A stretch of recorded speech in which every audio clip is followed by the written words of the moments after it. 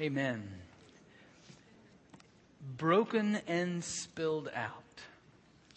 Yeah, it's one of those counterintuitive truths of the good news of Jesus.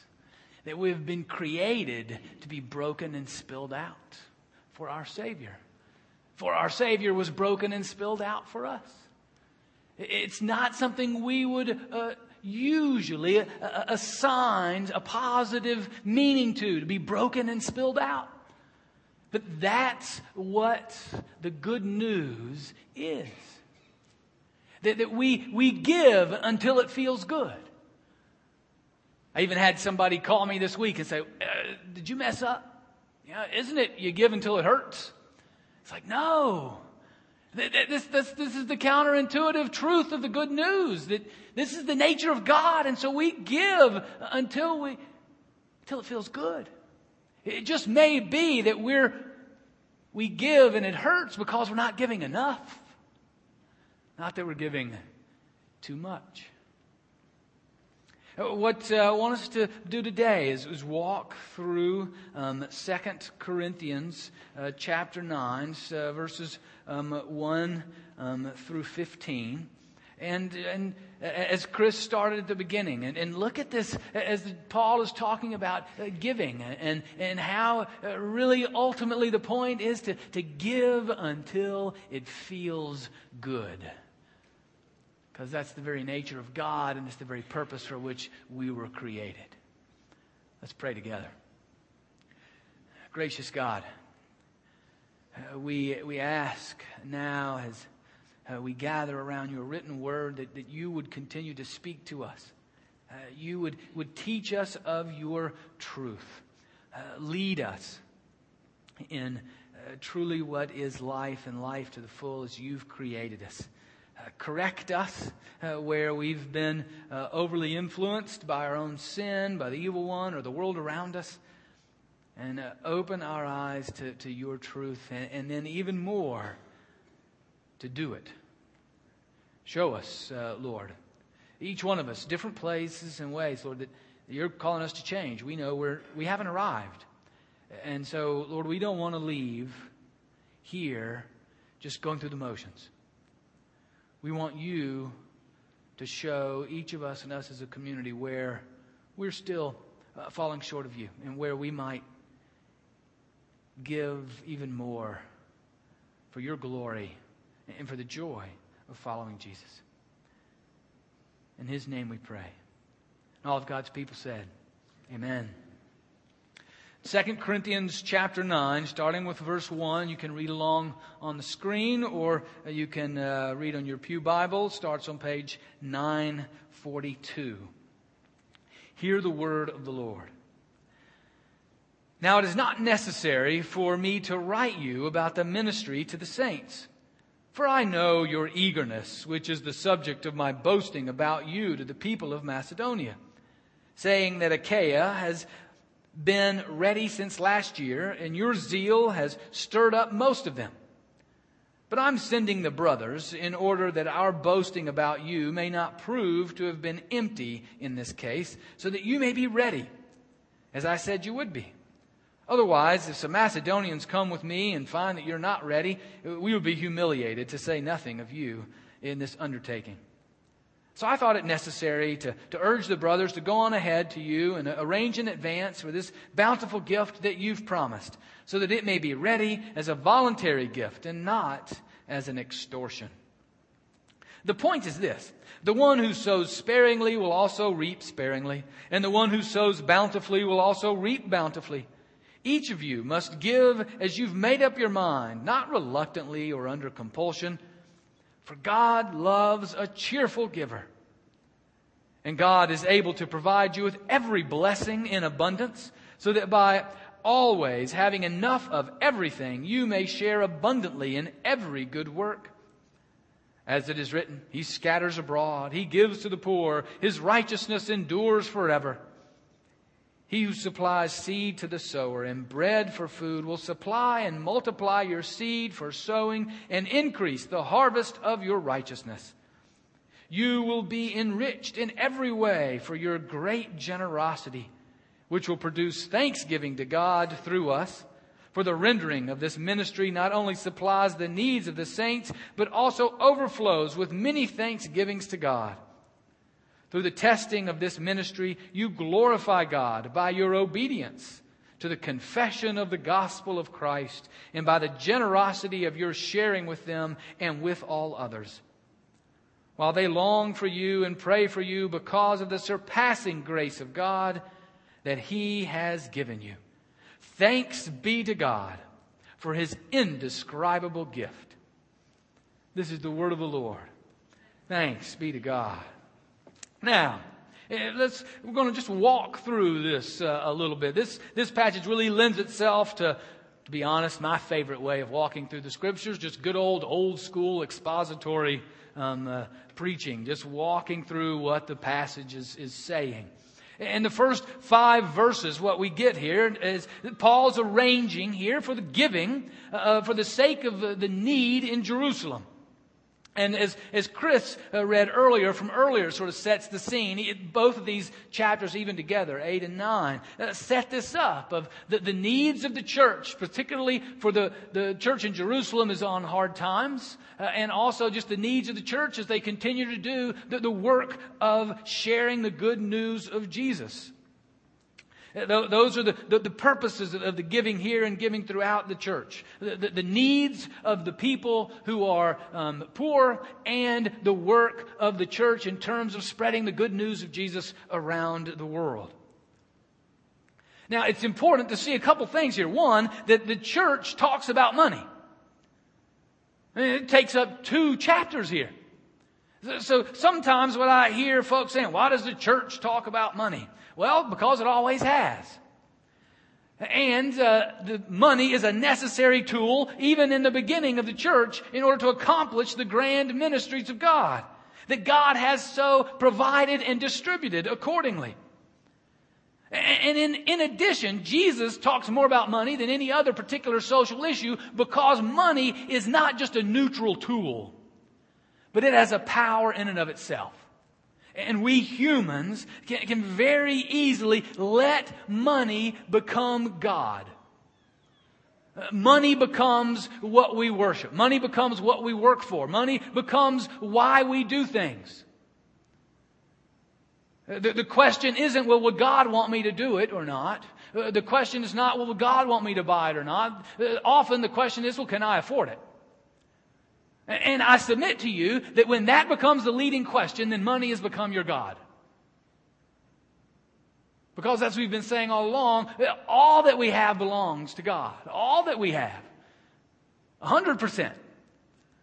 And whatever we purchase or buy, the question should be, God, is this wise? Is this your leading and guiding? Does money have a stranglehold on you? Is the reason you're bothered that the church talks about money, is the reason you're bothered by that because money has a stranglehold on you? Maybe the question isn't why does the church talk about money, maybe the question is why am I bothered that the church talks about money? Because it's what we've been doing all along.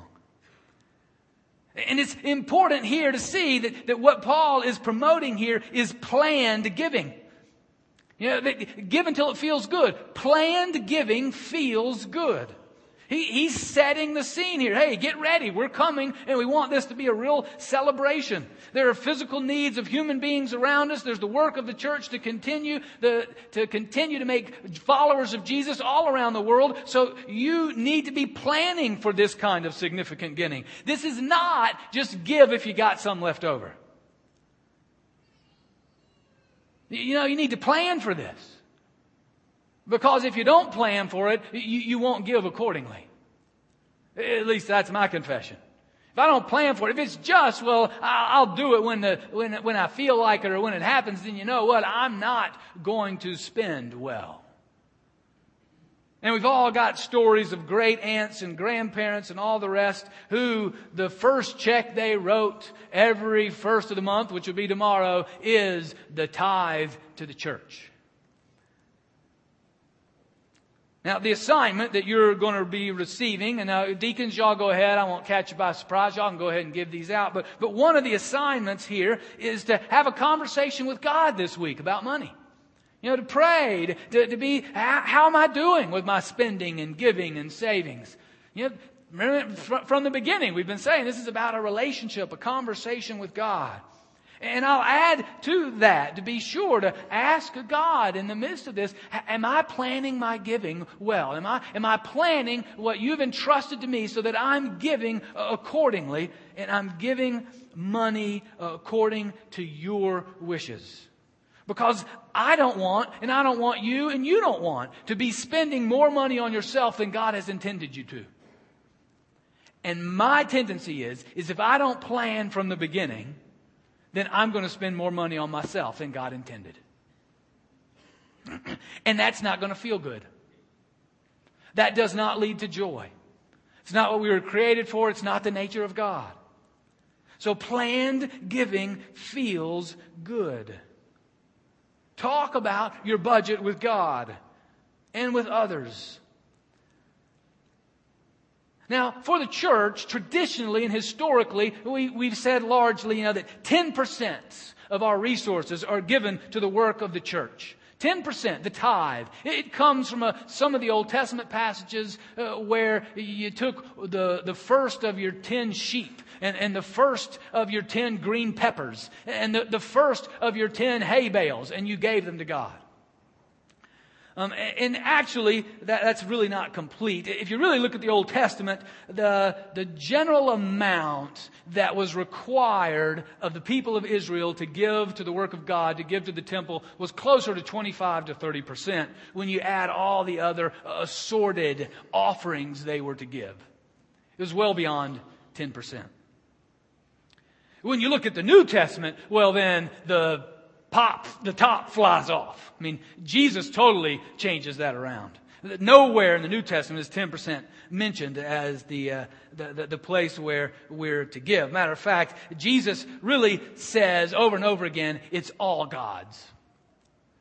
There was an occasion where Jesus was at a gathering in a worship service, and a widow, a poor widow, came forward and put both coins that she owned in the plate. And Jesus said, "Praise be to God, for this woman is the one who has given." Yeah, she gave it all. There's another time when Jesus met a ruler, a powerful ruler, but he was a godly man, wanted to be a godly man, but he was also very rich. And he came to Jesus wanting to know, what do I need to give? And what do I need to do to inherit eternal life? And Jesus said, well, here's what you do. Go sell everything you have, give it to the poor, and then come follow me. And we're told the man went away sad. So Jesus wanted to be clear. This is not about some 10%. Well, you reach that 10% and you're done. This is about all that we have belongs to God.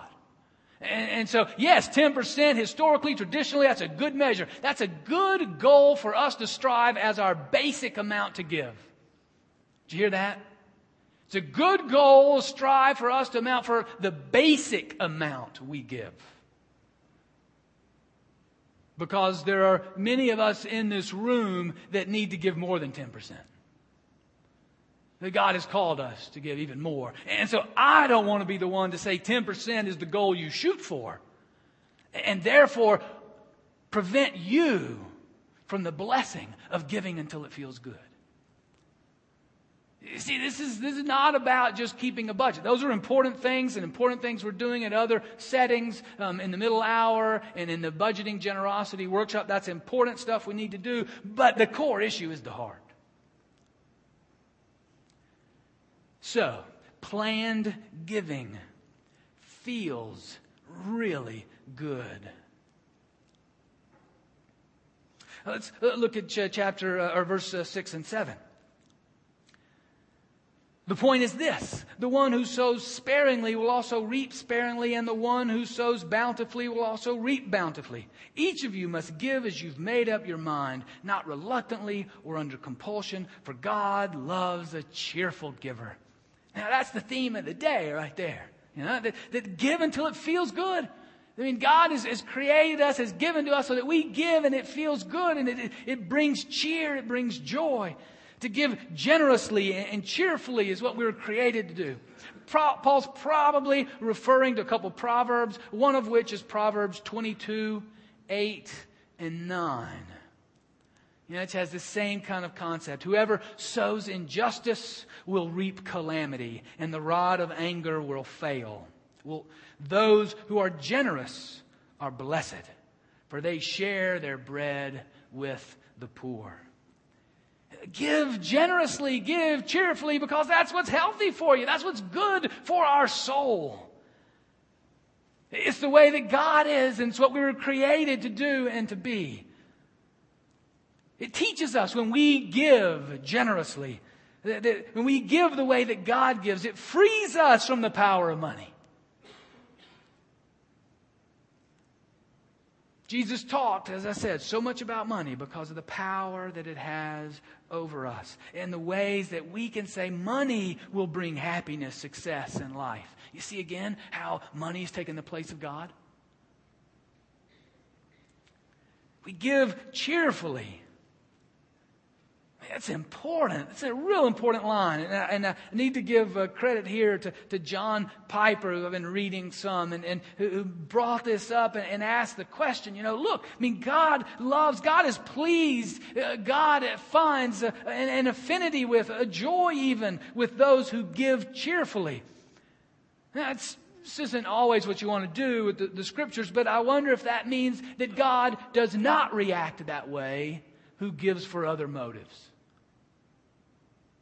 Let's just think about that some. That God doesn't really appreciate a reluctant giver, a begrudging giver, or even a guilty giver, a selfish giver. What God desires is a cheerful giver. And in the first century, and I think much like today, there were philanthropic, wealthy class of people who gave for the purpose of notoriety and popularity and fame. Like today, when people give huge amounts of money so that their name can be on the stadium or on the building. They give for fame, prestige, or privilege. That works in the world, but God's not impressed. What God wants more than any in our hearts is to give generously and cheerfully. And that only comes because we've surrendered unto a God who gives so generously and cheerfully. Cheerful giving feels good.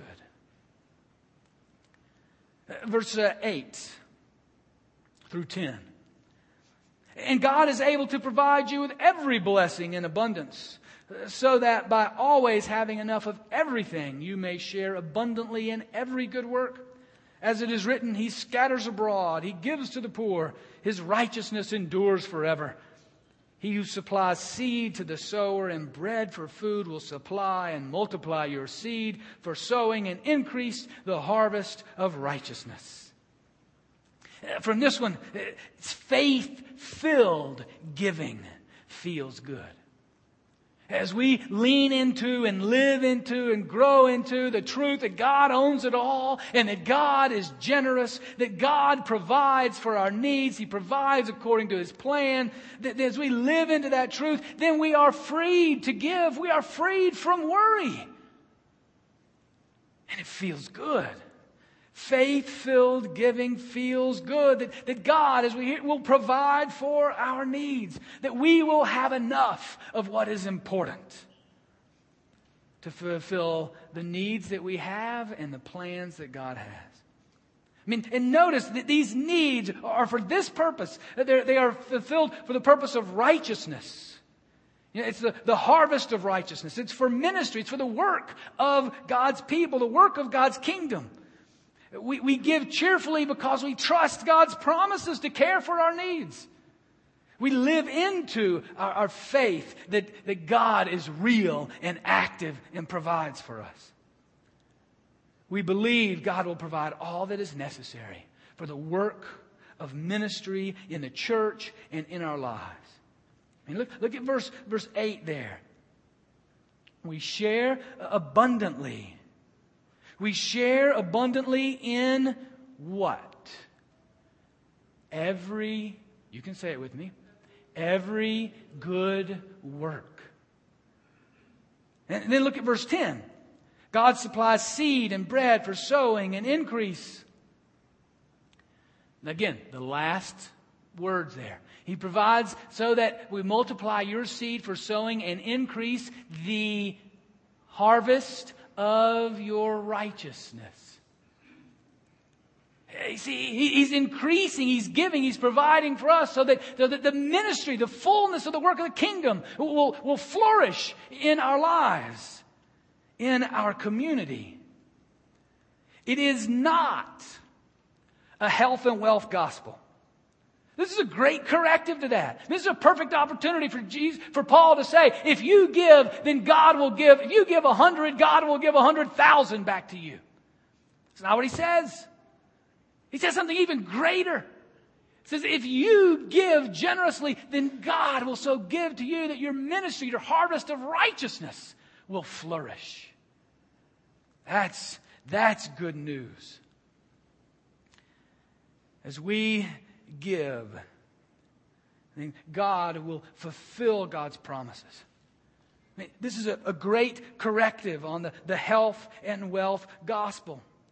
I mean, and we don't have to look far to see that corrective. I mean, just ask Jesus.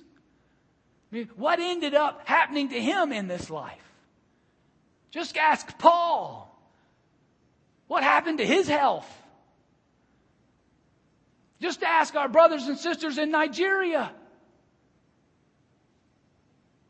Just ask our brothers and sisters in Syria. What God promises is much greater than our health and wealth. He promises the fulfillment of abundance, of ministry, of righteousness. Faith-filled giving, trusting upon God's generosity, feels good. And then the last section, starting with verse 11. You'll be enriched in every way for your great generosity, which will produce thanksgiving to God through us. For the rendering of this ministry not only supplies the needs of the saints, but also overflows with many thanksgivings to God. Through the testing of this ministry, you glorify God by your obedience to the confession of the gospel of Christ, and by the generosity of your sharing with them and with all others, while they long for you and pray for you because of the surpassing grace of God that He has given you. Thanks be to God for His indescribable gift. And the last point here is that gratitude and glory to God feel good. And as we give generously and cheerfully, that leads to gratitude and glory to God. I mean, look at we are benefited in every way, he says. The benefits are that we are enriched, that needs are met by the church throughout the world. Thanksgiving, response to God, over and over again in verse 11. And when folks receive, they are blessed and they give thanks. You know, a couple of weeks ago, I shared with you about how God gives according to our need. And He gives according to the work of His plan. And I said, you know, when I was a child, I asked regularly for Dr. Pepper and Snickers. And I'm very glad my mom didn't give it to me. But later that day, at the foot of my office door, was a 12-pack of Dr. Pepper and a 12-pack of Snickers, with a note from someone who said, sometimes God even gives what we want. When you give generously and it overflows in that way, it feels good. And it tastes good. And it responds to someone's joy and thanksgiving unto God. Now, my colleague, Brian Tome, over at Crossroads, a friend, he can drink beer on stage. I don't think that's appropriate here. But a Dr. Pepper, I think we're okay. Gratitude and glory to God. And it's a glory to God that occurs because of our obedience to Him. Because we are getting in line with His character. That's exactly what Paul says here in verse 13. Your obedience to the confession of the gospel of Christ is what brings God glory. You see, it's not that we give in order to keep the church going and all that stuff. That's a nice thing. I really appreciate it personally, my family as well. But we give generously because this is about the glory of God, because the gospel is alive in us and it impacts even our checkbook. That's what brings glory to God. As the gospel isn't just a nice saying. It's not just a bumper sticker, but it's something that's so real and true that it affects that which will capture our heart more than anything else in this world. That is giving until it feels good. That God is glorified. Planned giving feels good. So plan it. Go ahead. Start to plan it. Cheerful giving feels good.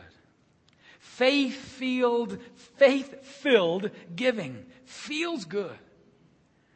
Gratitude and glory to God feel good.